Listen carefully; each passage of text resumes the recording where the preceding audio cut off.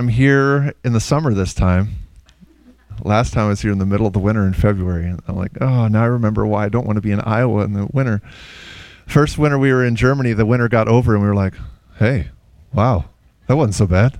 It hangs out around 30, 35 degrees the whole winter. And it's like, yeah, none of this below zero stuff from Iowa.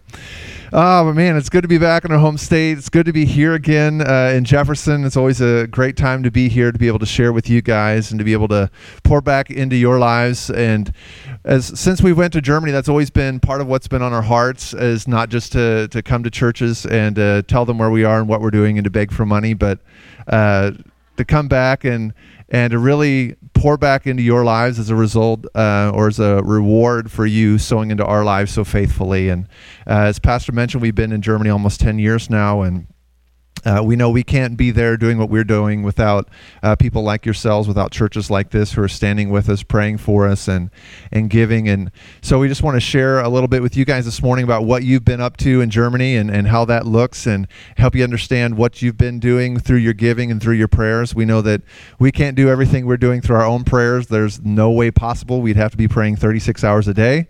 And there's not 36 hours in a day, and we like to sleep and eat and do other things too. So we know that we're carried by the prayers of other people. And so we want to thank you if you guys have been praying for us, whether it's on a weekly or monthly basis or once in a while as a church has a focus on our ministry or whatever. Thank you for that.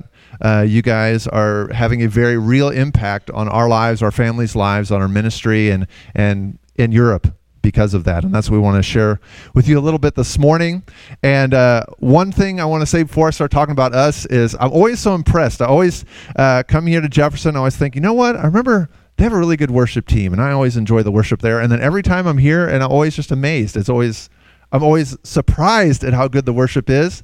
And as somebody who's been a worship leader for over 20 years myself, just want to say big fat congratulations to and good job to the worship team here. You guys do a fantastic job.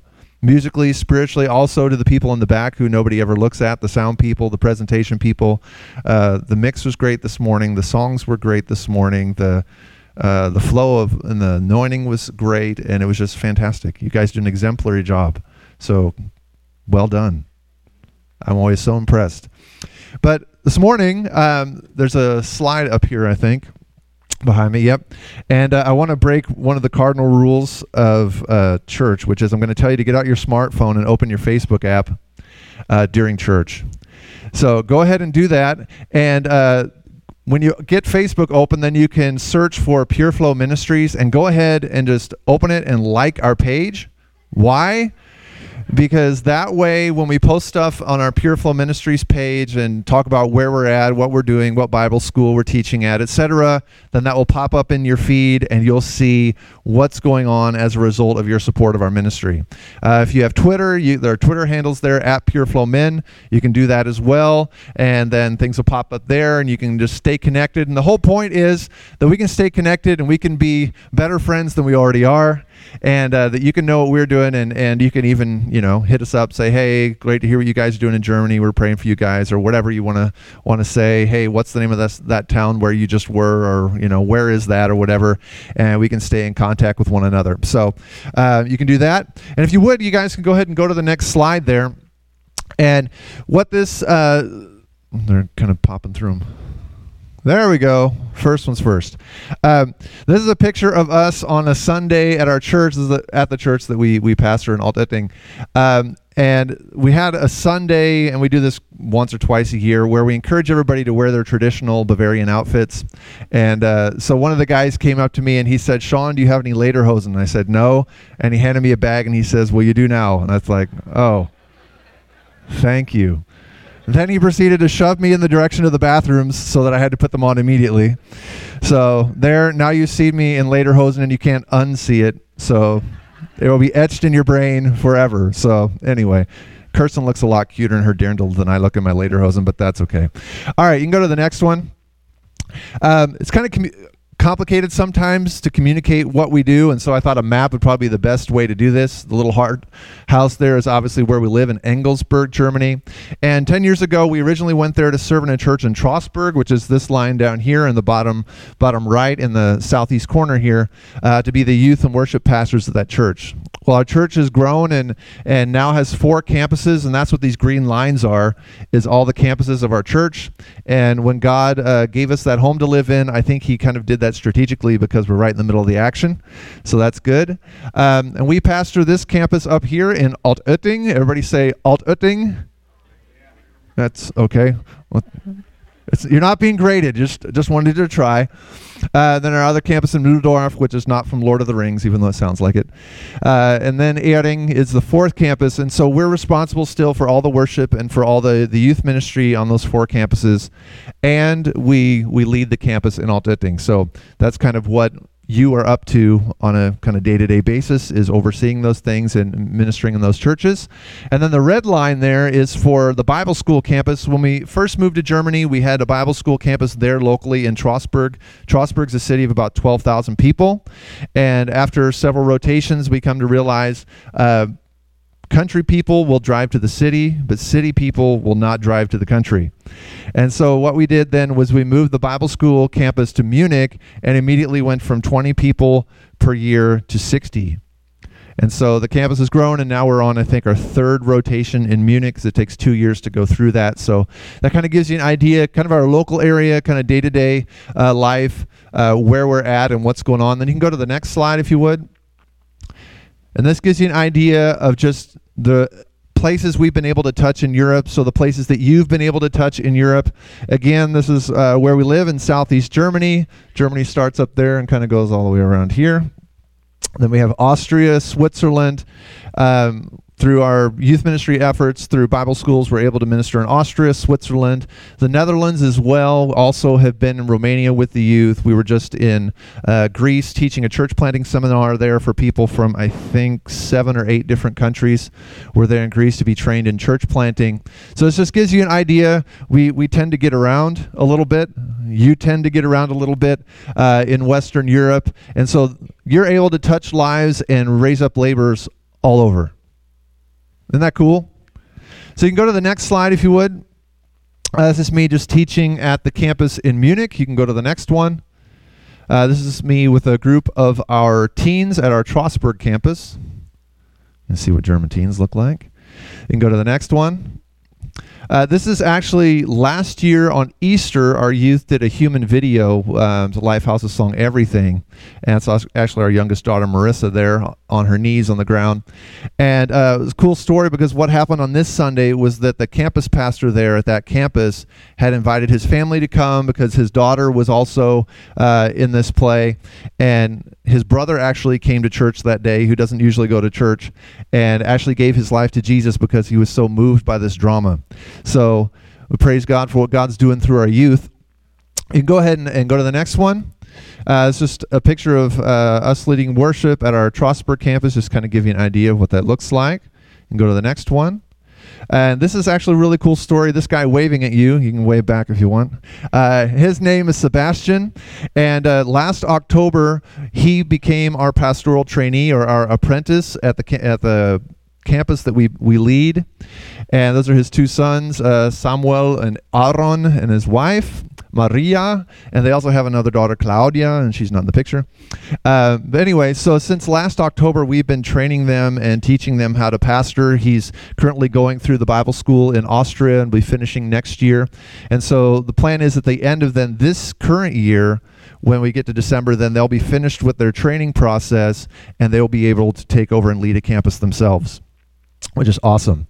So in addition to Sebastian, we also have at our other campuses, we've been having people apply to become apprentices as well. And so I'm basically the person who's in charge of training these new apprentices to learn the pastoral ministry, and then they go to their campus and they serve under their pastor there and learn the ministry. And then after that year-long process, then they'll be ready to lead a campus themselves, because the goal is then that we continue that each campus then plants further campuses and the church continues to grow and reach more people.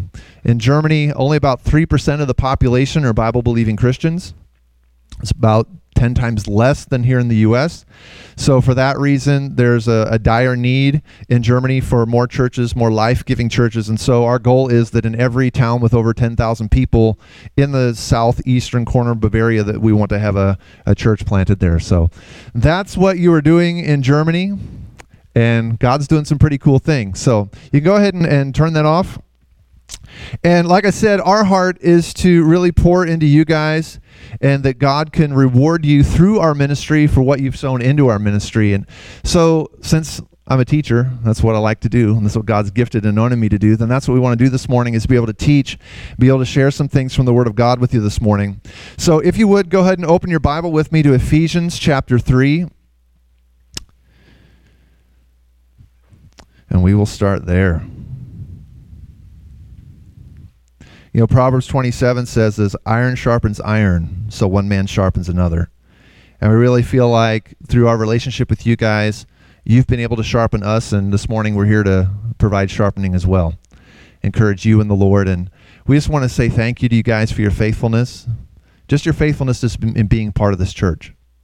Sometimes in this day and age with, you know, the Facebook generation, social media, everybody's living their highlights and presenting their best selves to everyone. And you can get to the point where faithfulness is not really viewed or admired or honored.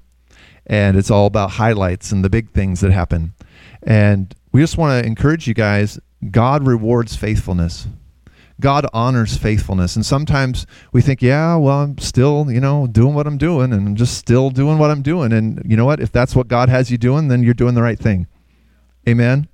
And it's to be honored that you're sticking with it. Because it's easy to give up. It's easy to flake out. It's easy to go do something else. It's easy just to quit being consistent.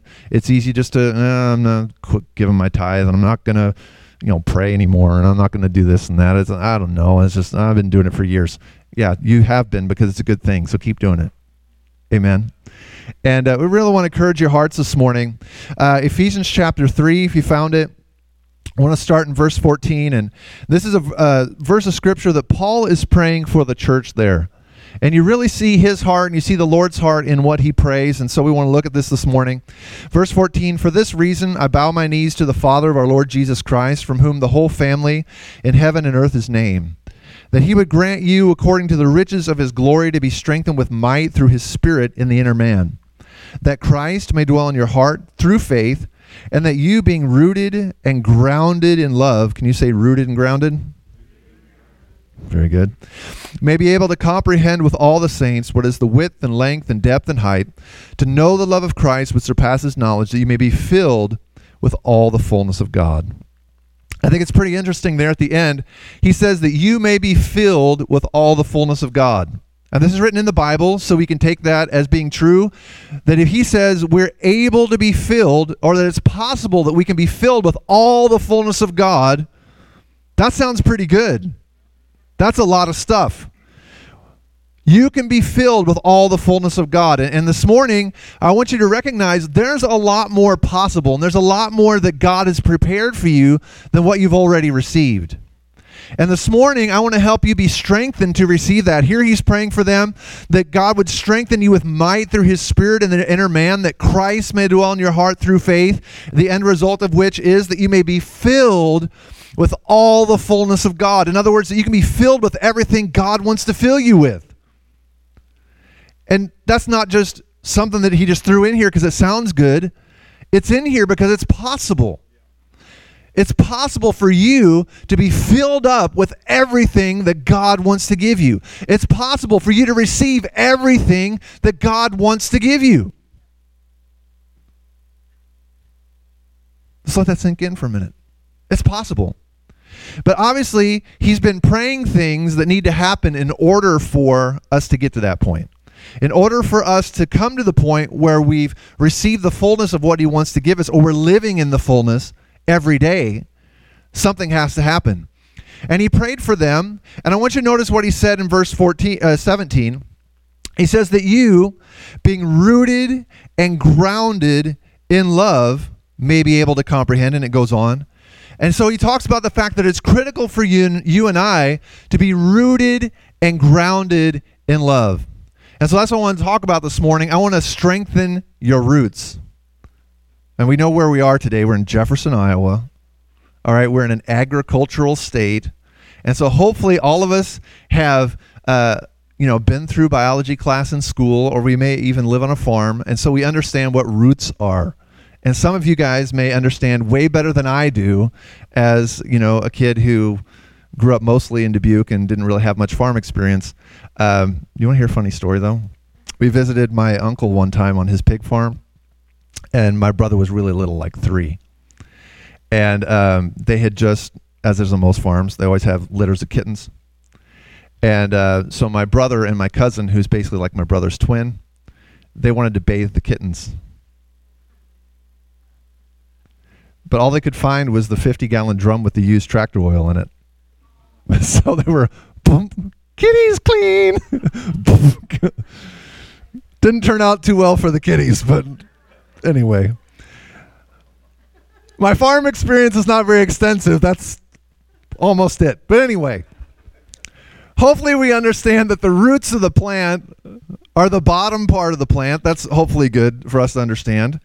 And the roots are the part that are actually in contact with the soil, that go down deep into the soil. And the roots draw the water and the nutrients that nourish the plant, and they hold the plant up and in place. They provide nourishment and stability. And we know that if the roots of a plant have a problem, the whole plant has a problem. And so what Paul is praying here for them is that they be rooted and grounded in love, because he recognizes that they need strong roots if they're going to have strong lives. In other words, if they're going to be filled with all the fullness of God, that's going to come through their roots. The life is going to come through the roots. And so we recognize too, if you're going to kill weeds, anybody who's ever pulled dandelions knows, you can't just rip off the top. If you're going to kill something, you've got to kill the roots. And so the enemy knows just as well that he has to attack your roots if he's going to take you out. Which is why Paul is praying that they be rooted and grounded in love, that they may be able to comprehend basically the greatness of God's love for them. And that's really where we're rooted. Our roots go down deep into the love of God. He said that Christ may dwell in your hearts through faith. In other words, for us to live in faith, that faith, first and foremost, has to be a confidence in the fact that God loves me. And if I can't say God loves me, if I'm not convinced of that, if I don't believe that God loves me, then I've got a problem with my roots. Which means my whole life as a human being and as a believer is in trouble. And every human being was created to have a relationship with God. So any person in this world who does not know that God loves them, who does not have a faith in Christ, whose faith in Christ is not rooted in a confidence in the fact that God loves them, then they have a problem. And we've probably all seen plants that have been pulled out of the soil. If you've been weeding your garden, maybe you go through and you rip them out, and they're laying there in the dirt. And when you pull them out of the dirt, they look okay. They still look strong. But you come back an hour later, or if you leave them laying there and you go do something else and you come back the next day, they don't look so good. They've wilted. It happens fast. And so the enemy knows that if he can get to our roots, we don't have a chance. That's why so many people have a hard time believing that God loves them. Because it's easy to say God loves you. God loves you. God loves you. It's a lot harder to look at yourself in the mirror and say, God loves me. Why is that? Well, because we have help. We have a constant stream of media. We have an education that tells us that we're an accident. We just kind of showed up here. We have other people who tell us about our faults and our failures and why we're not good enough, and they're critical. And then we look at ourselves in the mirror and we know what we've done. We know what we think. We know our motives sometimes. We know our attitudes. And so we think to ourselves, why would God love me? But that thought has a root, and that comes from the enemy. And the thing is, this is not anything new. This is something that has been going on since the very beginning. And that's what I want to look at this morning, is what really happened at the beginning when the enemy began to relate to humans and what he began to talk to us about, because he's still doing the same thing he's always done. He's not very creative. So what he did is what he's still doing. And so if we recognize what he did and how he began to attack the roots of the faith of the first people, then we'll recognize, that's still how he talks to me. So I want you to look with me at Genesis chapter 3. If you have your Bible with you, you can open it, go past the table of contents, go past the page where it says Holy Bible, go past the list of books, go to Genesis 1, then flip maybe a page or two further. You come to Genesis 3, and we're going to start with verse 1. It says, "Now the serpent was more cunning than any beast of the field which the Lord God had made. And he said to the woman, 'Has God indeed said, you shall not eat of every tree of the garden?' And the woman said to the serpent, 'We may eat of the fruit of the trees of the garden, but of the fruit of the tree which is in the midst of the garden, God has said, you shall not eat it, nor shall you touch it, lest you die.'" And I think it's interesting what she said, because God had not told them not to touch it. We have no record of God saying, don't touch the tree. God said, don't eat it. And it's interesting how sometimes we twist God's commandments. We make them sound worse than they really are. And she was already beginning to kind of work with the enemy here in making more of God's command than he'd said. Verse 4, "Then the serpent said to the woman, you will not surely die. For God knows that in the day that you eat of it, your eyes will be opened, and you'll be like God, knowing good and evil." So when the woman saw that the tree was good for food, and it was pleasant to the eyes, and a tree desirable to make one wise, she took of its fruit and ate. She also gave to her husband with her, and he ate. I want you to go back with me a little bit and think about what's actually going on here. Because God had just made the whole entire earth, and he had put Adam and Eve in this garden, in paradise. So here you have a man and a woman naked in paradise, and they have one rule. One. Don't eat from that tree. Otherwise, go for it.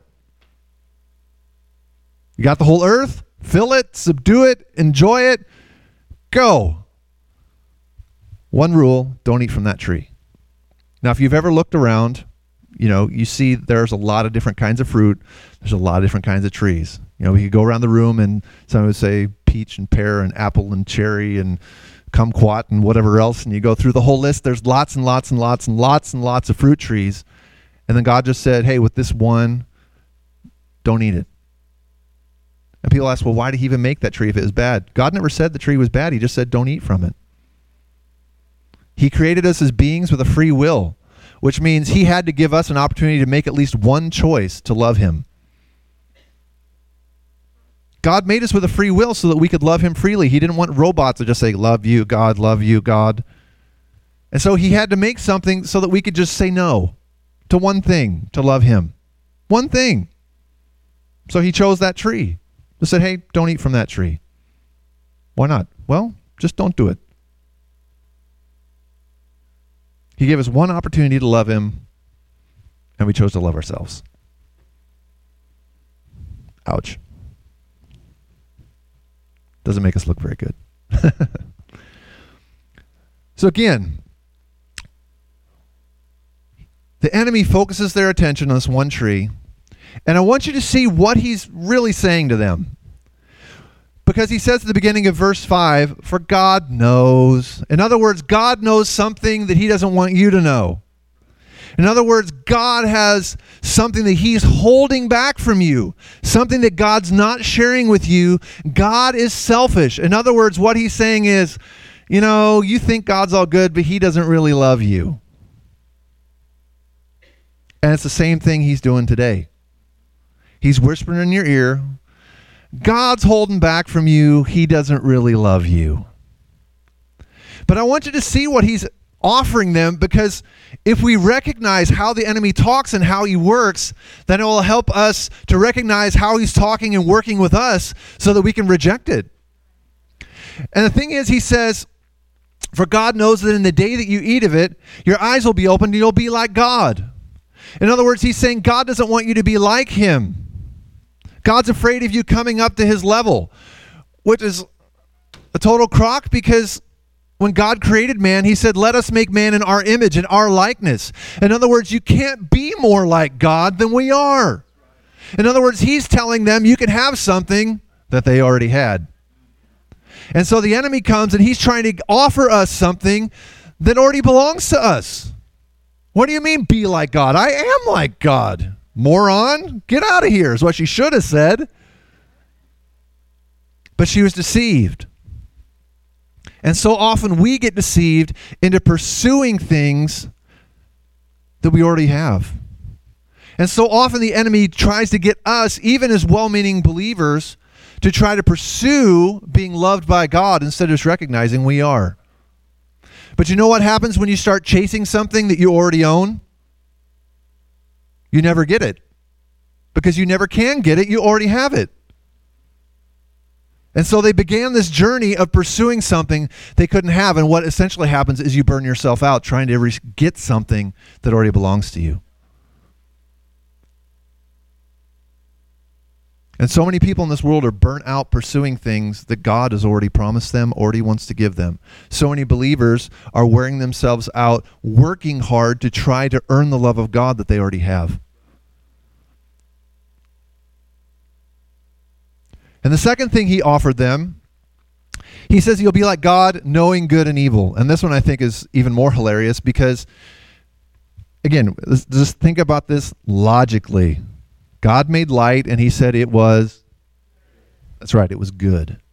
Okay, then he made plants and they were, okay, then he made animals and said it was, he made fish and birds and he said it was. Okay, then he made man and it was, a couple people got it. That's right. After he made us, he said it was very good. So again, let's go back. We're at the very beginning here. God's made everything good. So Eve's standing here in a garden having this conversation with the enemy in the form of a snake, and her husband is standing there just not talking, which guys don't say too much, and I kind of get that. But he should have. Anyway, that's a whole nother topic. We won't go there. But just think for a minute. I'm talking with this serpent, and he tells me if I'll eat this fruit that I'm not supposed to eat, then I will know good and evil. Okay, let's think about this logically. Up to now, everything I have known and experienced, tasted, seen, smelled, felt has been good. Okay, I already know good. So, in essence, what you're offering me is the opportunity to experience evil. Let me think about this.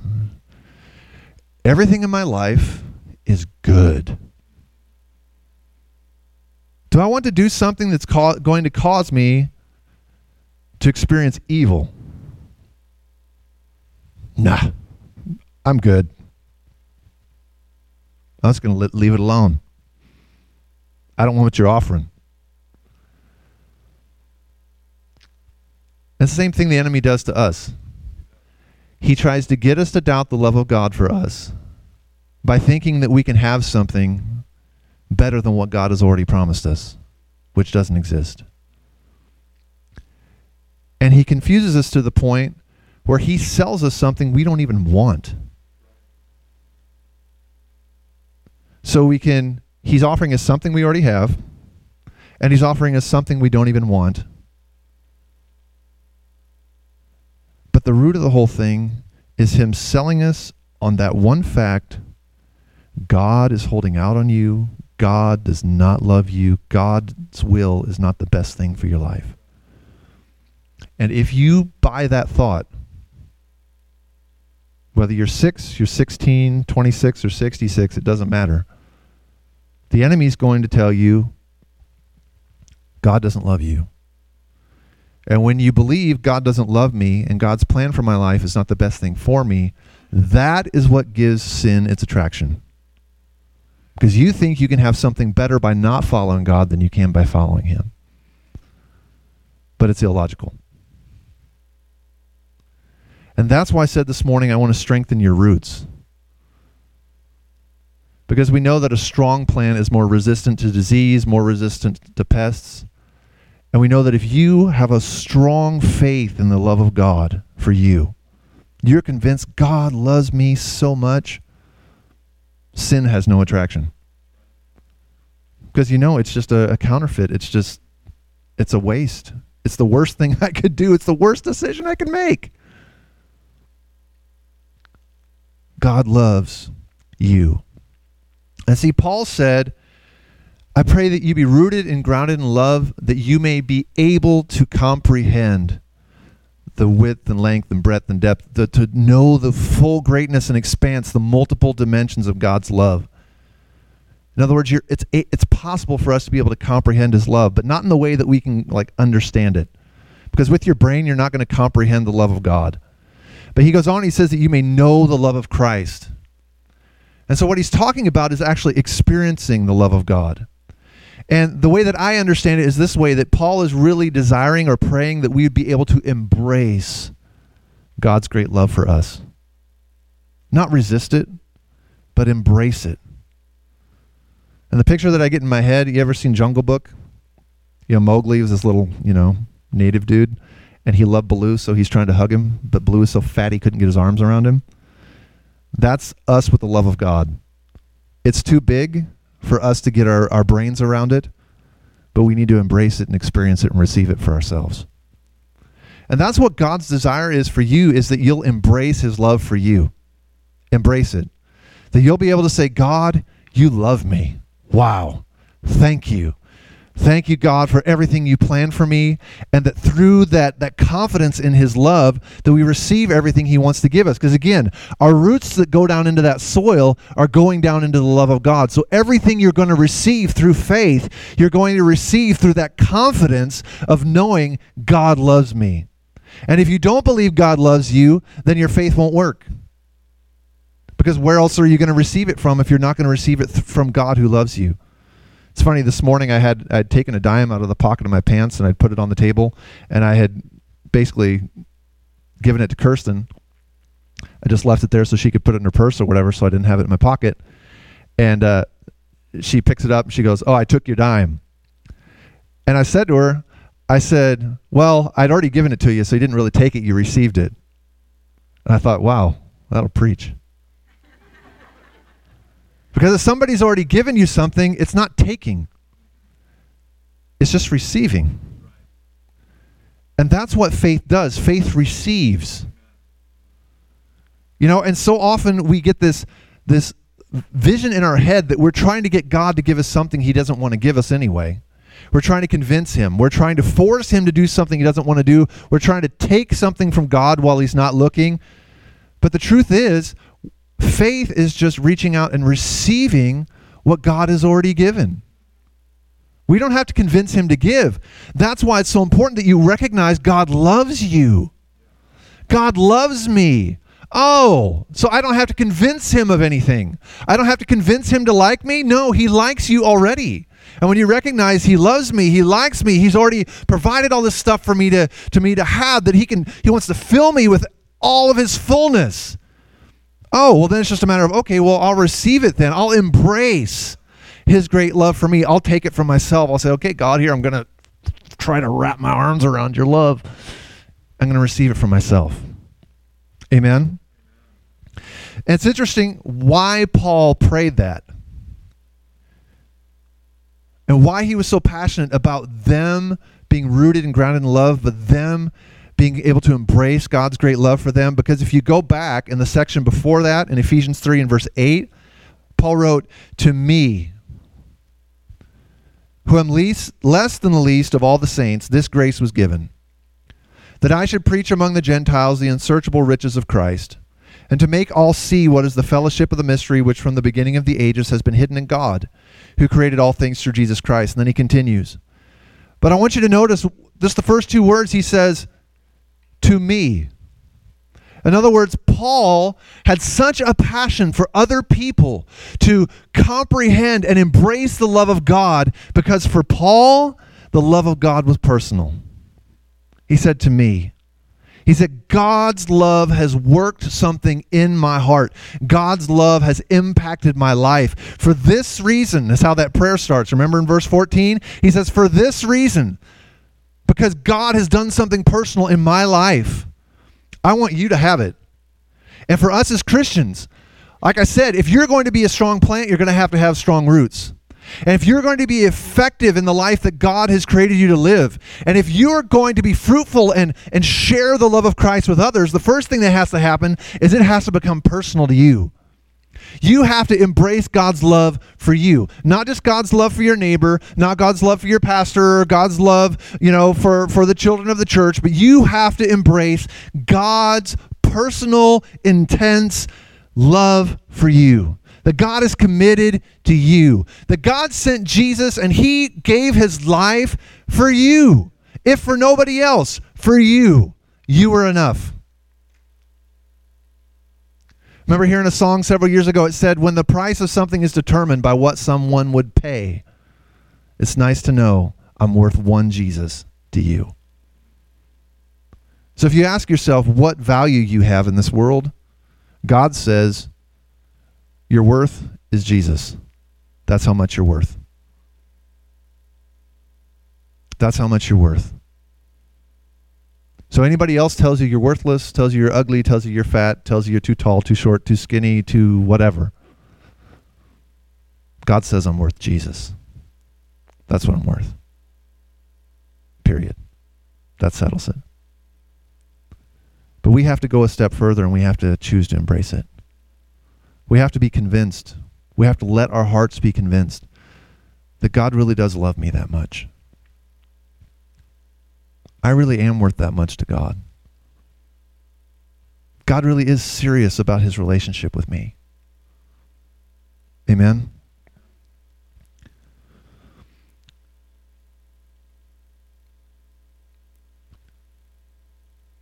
In Scripture, in Mark chapter 3, something that just keeps coming back to me over and over again. Why don't we go ahead and look at that together? Mark chapter 3, verse 14.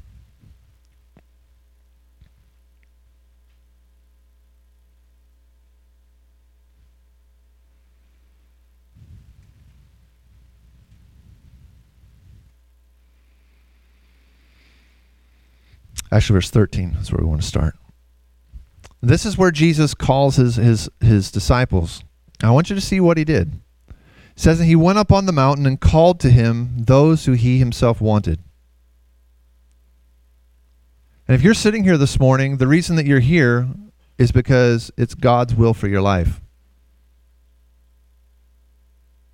The reason that you know Jesus is because God chose you. The reason that you exist is because God wants you. And it goes on, it says they came to him, verse 14, then he appointed 12. I want you to see why he appointed them, or what he appointed them to do. Number one, that they might be with him.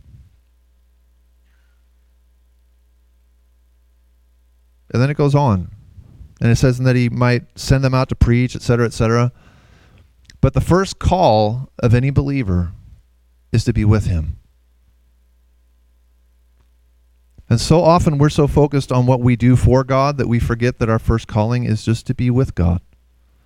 That the greatest reward of knowing Christ is knowing Christ. And Jesus has called you to himself to know him, to be with him, to do life with him, because he wants you. And you can know him and walk with him.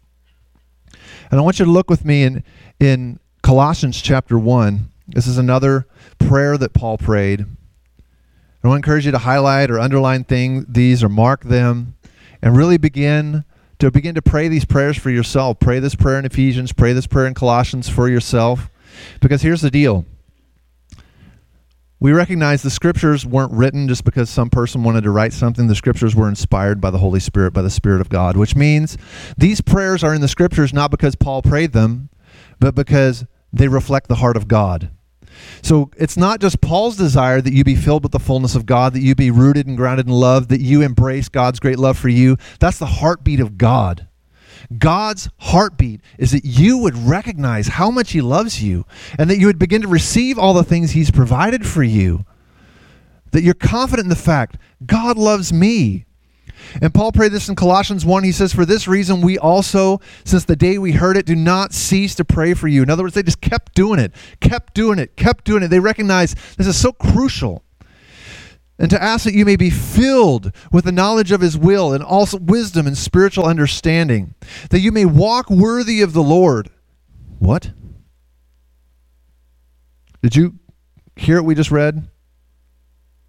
That you may walk worthy of the Lord. Now, every time I get to reading this and actually thinking about it, my head just kind of explodes.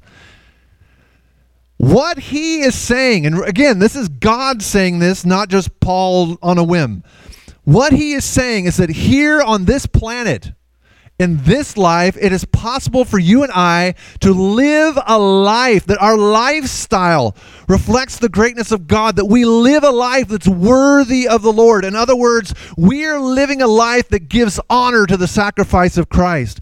Everything he did for us, we're living out of that. And he's going, man, awesome. That's exactly why I came and why I died and why I gave you a new life and why I put my spirit in you and why I made these things available. You're living it. That's awesome. Good job. And so many people think, well, I'm just going to live my life in this world and hopefully I do something that's good and then I'm going to go to heaven and God's going to go, you should have done better. And then, well, okay, then we get to live forever and that's a good thing. That's religious thinking. It's a dead plant with no roots that's propped up. But God's desire for you is to have strong roots, to be convinced of his love for you. And he says you can walk worthy of the Lord. And then the next phrase is even worse. Fully pleasing him. Pleasing. Present tense. In other words, it is possible for people, you and me, living, breathing on the planet Earth in the current time, to live a life that fully pleases God. Fully. Why? Because God is good and he loves us. No father would intentionally put his children in a situation where they couldn't do what he wanted them to do. You know, as fathers, we challenge our kids and we challenge them to do things that are too hard for them, and our kids may fail at that, or they may not do it as well as somebody else can, but that's still success. Because we didn't want them to do it perfect. We wanted them to try. We wanted them to grow. We wanted them to learn. And we need to recognize that's God's heart for us. God's heart for us is that we try, that we grow, that we learn, that we come further, that we experience more of his love for us, that we're able to communicate more of his love for us to the world. His goal for you is not to be perfect. His goal for you is to be holy. And holiness means you're loving God with everything, which means you're giving it your all. It doesn't mean the results are perfect. And God created us to be able to please him. God created you to be able to please him fully, and you can. Isn't that cool? And that's why he said at the beginning of this prayer, he prayed for them that they be filled with the knowledge of his will. Well, what does it mean to be full of something? Being filled means there's not room for anything else. You know, if a glass is half full, it's not full. Why? There's room for more water. If it's 3/4 full, is it full? No. Why? Because there's still room for more water. You know, 7/8, 9/10, it's not full. The only way to know if it's full is if you put one more drop of water in and it overflows, then it's full because there's no room for anything else. That means what he's praying for us here is that we would be so filled, we'd be so confident of what God wants us to do that there be no room for any doubt. That I know exactly what God wants me to do like I know my own name. There's no doubt in my mind. I know exactly what I should be doing right now. I know exactly how I should be living today. I know exactly how to love God. I know exactly how I need to love my neighbors. I know exactly why God created me and where I should be and what I should be doing and with whom I should be doing it. I know all that, and that's God's desire for you. You can know and do the entire will of God for your life. You can. And that's a new thought for most people. You can know and do the entire will of God for your life, because God is good and he loves you. Amen. Why don't you say that with me one time? I can know and do the entire will of God for my life. Go ahead and say it. I can know and do the entire will of God for my life. That means we can get to the end of our lives, step over into eternity, stand before God, and God goes, man, that was cool. Watching you live. Oh, that was awesome. Great job. That was killer. Not, oh, you. Well, Brother Hagin and Oral Roberts and Billy Graham, they did pretty good. And you, where did you live again? What's your name? And that's how people think that God sees them, but God is 100% invested in you. God is not a man. He's not limited by time. That means you have all of his attention all the time. And God is constantly desiring to help you understand what his will is for your life, why you're on this earth, so that you can live that out. So that he can enjoy having that relationship with you, and so that you can do and be everything you're created to do and be. We don't have to live our lives under the shadow of God's disappointed.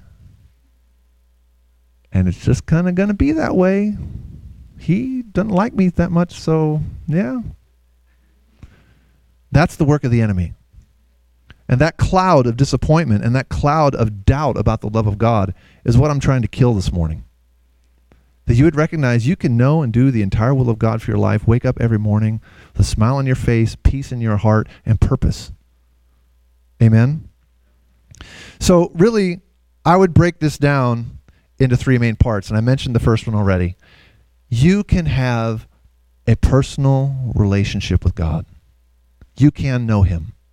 You can get to know him. Paul said in Philippians chapter 3, he said, everything else that I had accomplished, everything else I've gained, I've thrown that all away for the sake of knowing Christ. And this was after he'd been ministering a while. I mean, this is years after his conversion.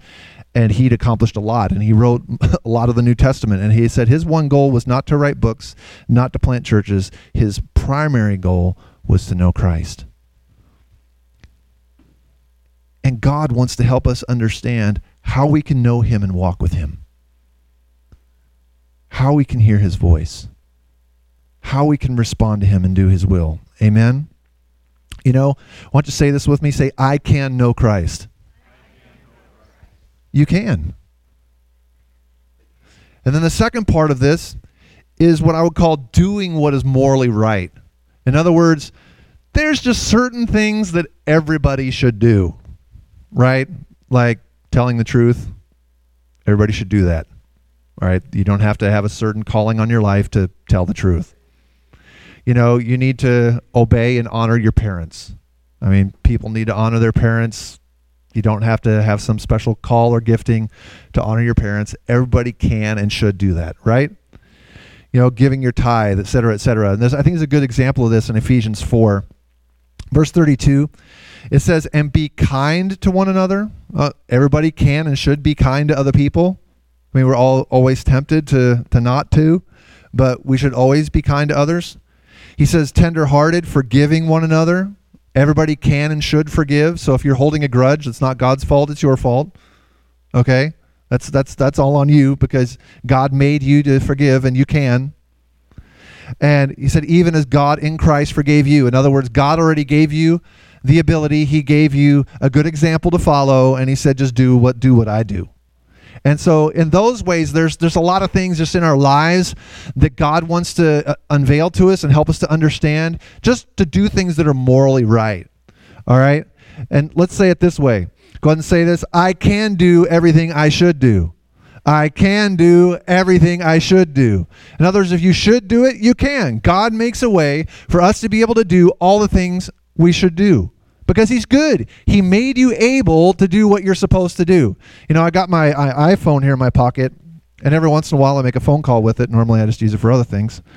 It shouldn't even really be called a phone anymore, because we hardly use it for calls. But you know what? I've never been talking to somebody on the phone, or my phone has rung, and I was like, whoa. That's amazing. I've got an iPhone that can receive calls. Pastor Dave, have you my iPhone can receive calls. Have you ever seen anything like that before? Yours still does. Why don't I ever do that? Because it's a phone. It was built, created to receive calls. The equipment is in the phone to give it the ability to send and receive calls, and we understand that's what it was made for. Well, it's the same way with us. You were made to hear and know and understand the voice of God, to be able to understand his will, and for you to go, whoa, I hear from God. Well, yeah, everybody is. And most of the world is just not paying attention. But God is speaking all the time to everybody. And God has made you to hear his voice. It's normal. Hearing the voice of God, doing the will of God is normal. That is normal. Not the new normal, that's normal. The new normal is not doing the will of God, which is not even normal. Okay? It is built into you. You're created to do it.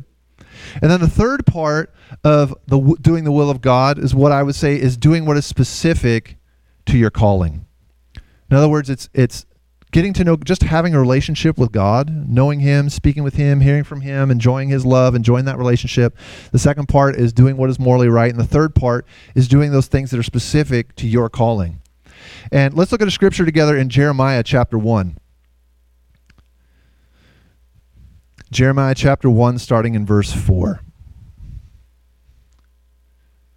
It says, "Then the word of the Lord came to me, saying, Before I formed you in the womb, I knew you. Before you were born, I sanctified you. I ordained you a prophet to the nations." So God is telling Jeremiah here, you deciding or not deciding to be a prophet is not the deciding factor here. He said, I decided you should be a prophet, and I built you in the womb of your mother. I've foreordained or predestined you to be one. In other words, God knew him before he was born, before he was formed in the womb. His destiny was a lot bigger than who his family was and who his mom was. God put him in there. And that's true of all of us. I already said God wants you and God has chosen you. And I like to say it this way: you exist because God wants you. And you exist right now because you have a purpose. All of us think, okay, well, my parents decided they were going to have a baby and that's why I'm here. No, that's not why you're here. Your parents worked together to create a body. God let that pregnancy continue, and God put you inside that body. God chose that you would be on this earth right now because you have a purpose. Because there's something that God has created you specifically to do. And you are designed for your purpose. You're not a square peg trying to fill a round hole. You're a round peg for a round hole, square peg for a square hole, a triangle, a hexagon, whatever. God created you for a purpose. And then Jeremiah continues here in verse 6. He says, Lord God, behold, I cannot speak because I'm a youth. But the Lord said to me, do not say I am a youth, for you shall go to all to whom I send you, and whatever I command you, you shall speak. Do not be afraid of their faces, for I am with you to deliver you, says the Lord. Then the Lord put forth his hand and touched my mouth, and the Lord said to me, behold, I have put my words in your mouth. See, I have this day set you over nations and over kingdoms, to root out and to pull down, to destroy and to throw down, to build and to plant. In other words, God came to Jeremiah and said, hey, young man, I have made you to be a prophet. And Jeremiah was like, whoa, I'm too young for this whole prophet business. I don't know how to do this. I don't have the right equipment. And God said, you're exactly right. You don't have the right equipment, so here. And God touched him and gave him the equipment. And each of us come to that point in our lives where we feel like God's dealing with us about doing something. And we're like, well, I don't know if I'm equipped to do that. But God is faithful and will equip us to do everything he's called us to do. Amen? And with Jeremiah, obviously this happened immediately. And with some of us, it might take a week, or he sends us to Bible school and it takes a couple years, or whatever the case may be. But God is a good God who loves us, and so he equips us and reveals to us his will, and he equips us to be able to do that. So you can know and do the entire will of God for your life. You can know God personally. You can do the things that are morally right, and you can recognize exactly what God made you to do, what God put you on earth for, and you can do that. And somebody like, well, God's never spoken to me in that way. Well, then evidently it didn't take that. Evidently God was able to communicate with you just by the peace in your heart, communicate through his word, and God's positioned you exactly where he wants you for this season of your life. And if God wants you to be somewhere else doing something else with someone else, he will be able to get your attention. Obviously with Jeremiah, he did. With me, he did, and he called me into the ministry. But you know what? I've never heard God speak audibly. I've never had a vision where I saw Jesus, and I've been in ministry for over 20 years, and God's been able to use me anyway. All right? So I think if I can get that far with that kind of leading, you probably can too. Amen? And it's funny, as you look through the Bible, the people who have extraordinary experiences with God are usually the ones who have to go through a lot of hardship directly after that. So when I really got to realizing, okay, Joseph had 2 dreams, but then his brothers wanted to kill him. They threw him in a pit. They sold him into slavery. He got thrown into prison, wrongly accused for rape, all that kind of thing. And then he got forgotten and left in jail for years, and then finally came into the destiny of God. And I'm like, okay, if that's the kind of hardship I have to go through in order to hear from God spectacularly, I'll just stick with the easy stuff. Because it's, God, just lead me by your peace. Give me what's in your word. It's good enough for me. Because if God starts giving you visions, trouble's coming, baby. All right? But see, we get this in our heads. God must love them more. They're important to God because they had a vision. No, they got the equipment they needed for the hardship they have to deal with, for the trials in their life. And God is going to equip you to go through whatever he's needing to equip you for, whatever you're going to have to go through. God's going to prepare you because he loves you. And that's the whole point this morning, is that you get that. Is that, wait a minute, God loves me? God really has a plan for my life?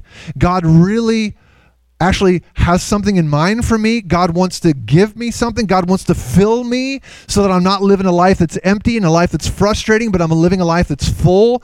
God doesn't want me to be a religious, propped up, dead plant, but God wants me to actually thrive and bear fruit? Yes, exactly. And it's really cool because if we go to the end of Paul's prayer there in Ephesians 3, we can look at this together. This is a scripture that most Christians, when they read it, they underline the first verse right away. It says, Ephesians 3, verse 20, now to him. In other words, if the things that happen in the first part of this prayer happen, what's going to happen is this. This is the fruit of the prayer that he prayed, that we be rooted and grounded in love, that we be filled with all the fullness of God. It says, now to him who's able to do exceedingly abundantly above all that we ask or think, according to the power that works in us, to him be glory in the church by Christ Jesus to all generations forever and ever. Amen.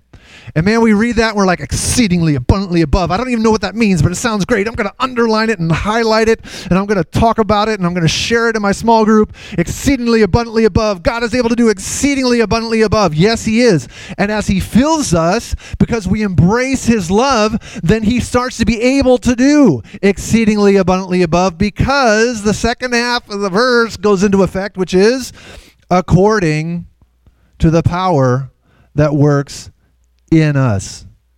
In other words, God's power is limited if we don't believe he loves us. If we're not confident that we can receive from him, then we'll live empty. And instead of God constantly performing and doing exceedingly abundantly above, he'll do what he can, but we're letting so little of his power work in us. And here's what I want you to get. If we are living a life insecure in our relationship with God, not confident in the fact that he loves me, then inevitably what is going to happen is we're going to live a life where we limit God. And the sad part about that is what's in verse 21 is that he will not get the glory that he deserves. Because it says here, to him be glory in the church by Christ Jesus to all generations, forever and ever. Amen. In other words, if Christians in every generation, young and old, will grasp the greatness of God's love for them and just embrace the fact that God loves me and receive God's love for me, receive everything God has for me, then in every generation the name of Christ will be lifted up and exalted. God will be glorified. He'll draw people to himself. People will get born again. People will get discipled. People will get encouraged. People's families will get restored. Marriages will be healed. Bodies will be healed. God will do exceedingly abundantly beyond all we can ask or think. But again, this goes back to what comes before, that Christ will dwell in our hearts through faith, and that faith goes down deep into his love, and our faith is able to receive directly from the love of God. God loves you. I want you to close your eyes for a minute. And I just want you to say that a few times to yourself. God, you love me. Just say it a few times. God, you love me. God, you love me. God, you love me. And as you're saying these things, maybe there's things in your heart that you recognize, certain attitudes you've had towards God, or certain things that where you've wandered off into sin because you have doubted the love of God for you, and you've been convinced that God doesn't like you very much, and so you've gone off pursuing other things, thinking that you would gain something, but you actually lost them. And I want you to encourage you right now just to repent of that sin and to return to God with all your heart. Say, God, I'm sorry that I've doubted your love for me. Forgive me for doubting your love, forgiving me for turning against you, for living in sin. And get things right between you and him, and embrace his love for you. Father, we embrace your love for us right now. We embrace the cleansing power of the blood of Christ. Father, we come clean with the things that we've been deceived and tricked into doing. And Father, we receive wholeness and restoration this morning. We receive your love. We embrace and receive your power today in Jesus' name. And if you're here this morning and as you're saying this, God, you love me, you recognize there's things in your life that you've been tolerating, you've been dissatisfied, there's been problems that you haven't been praying about, there's been things you need that you haven't prayed for, then I want to encourage you, pray for those things right now. Say, God, I thank you that you love me. And Father, I have not asked you for this. I have not asked you for this. I have not asked you for this. And I recognize that you've given it, you've provided it, and I just haven't received it. And so I come and I receive that right now in Jesus' name. I receive my healing. I receive the provision. I receive the promotion. Oh, thank you, Father. I receive that direction. I receive understanding. Thank you, Father God, for working in our marriage. Thank you, Father, for working in our family. Thank you for working in my workplace. Thank you, Father, that you provide me with wisdom in Jesus' name. And Father, we just receive right now what we need by faith. We thank you, Father, that when we pray, that we believe that we receive, then we'll have it. The only way that we can believe we receive is if we believe that you love us and that you've actually provided. And so we receive this morning in Jesus' name. And obviously the first part of this, for you to begin a relationship with God, is you have to take the first step with him. And maybe you're here this morning and you've heard all this before, and you've maybe heard about Jesus, but you've never made that actual step to begin a relationship with him.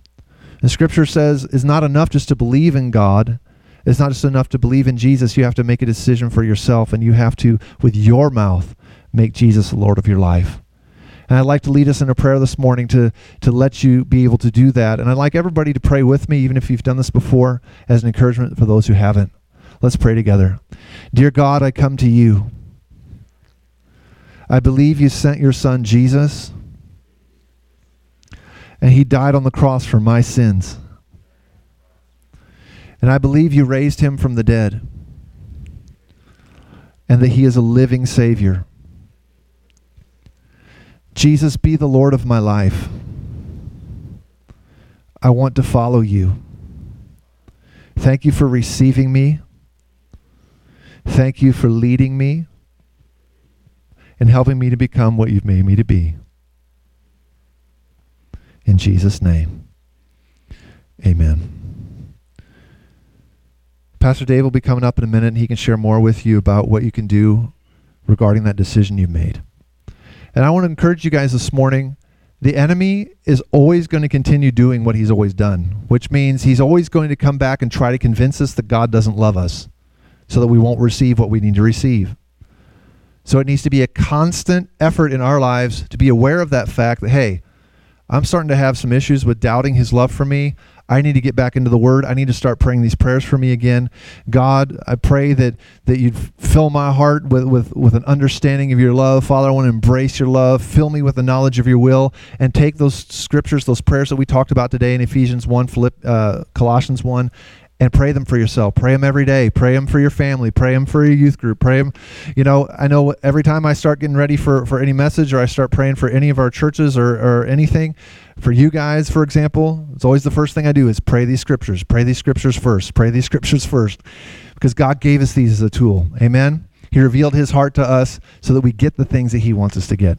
We love you guys. Thanks again for your consistency, for your faithfulness, and being there for us, to support us with your prayers and with your giving. And we're so thankful for you, for your pastors, for their family, and we'll see you next time. Blessings. Pastor Dave.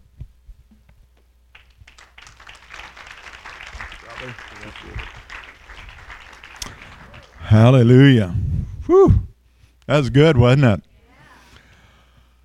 I don't know if you needed to hear that, but I sure did. Ministered life. You know, there's certain truths and principles. In order for us to go beyond it, we've got to get a hold of those truths. And I think that's one of the most difficult truths oftentimes for us to get a hold of, is that God loves me. It's like you said, we can always understand that God loves somebody else, but to realize that God actually loves me is so critical to walk in the fullness of what he has for us. It's really the beginning point. We can know all of the promises, we can know the graces that have been made available to us, but until we know that God loves me, we're hindered. Well, we're going to take up an offering now to bless the Hershey's, and so if you need an envelope again, just raise your hand. The ushers will get an envelope to you. You know, in Philippians, Paul's talking to the church in Philippi, and he's talking about how because they met his needs, they were able to meet the needs of those who had not heard. And so it's in our giving that we have the opportunity to support those that are willing to go out and give their lives to the preaching of the gospel. And we have an opportunity to be a part of that. So if everybody has an envelope, let's just, ushers, if you come forward, let's just pray and let's receive the offering. And so, Father, we thank you for this couple. We thank you for their family. We thank you, Father, that they're willing to go, that they're willing to serve. And Father, we thank you for their faithfulness, that I'm sure there's been times they've wanted to quit, but they have never done it. They've continued on. And so, Lord, we just thank you for them. We ask a blessing upon them. And then, Father, we thank you for the opportunity that we now have to invest in that ministry. And Father, we just pray that as we give, that it might be a blessing to them and to those in Germany, that they might continue to grow and experience the love of God. So, Father, as we give in faith. In Jesus' name, amen. Let's go ahead and let's receive the offering. So, I've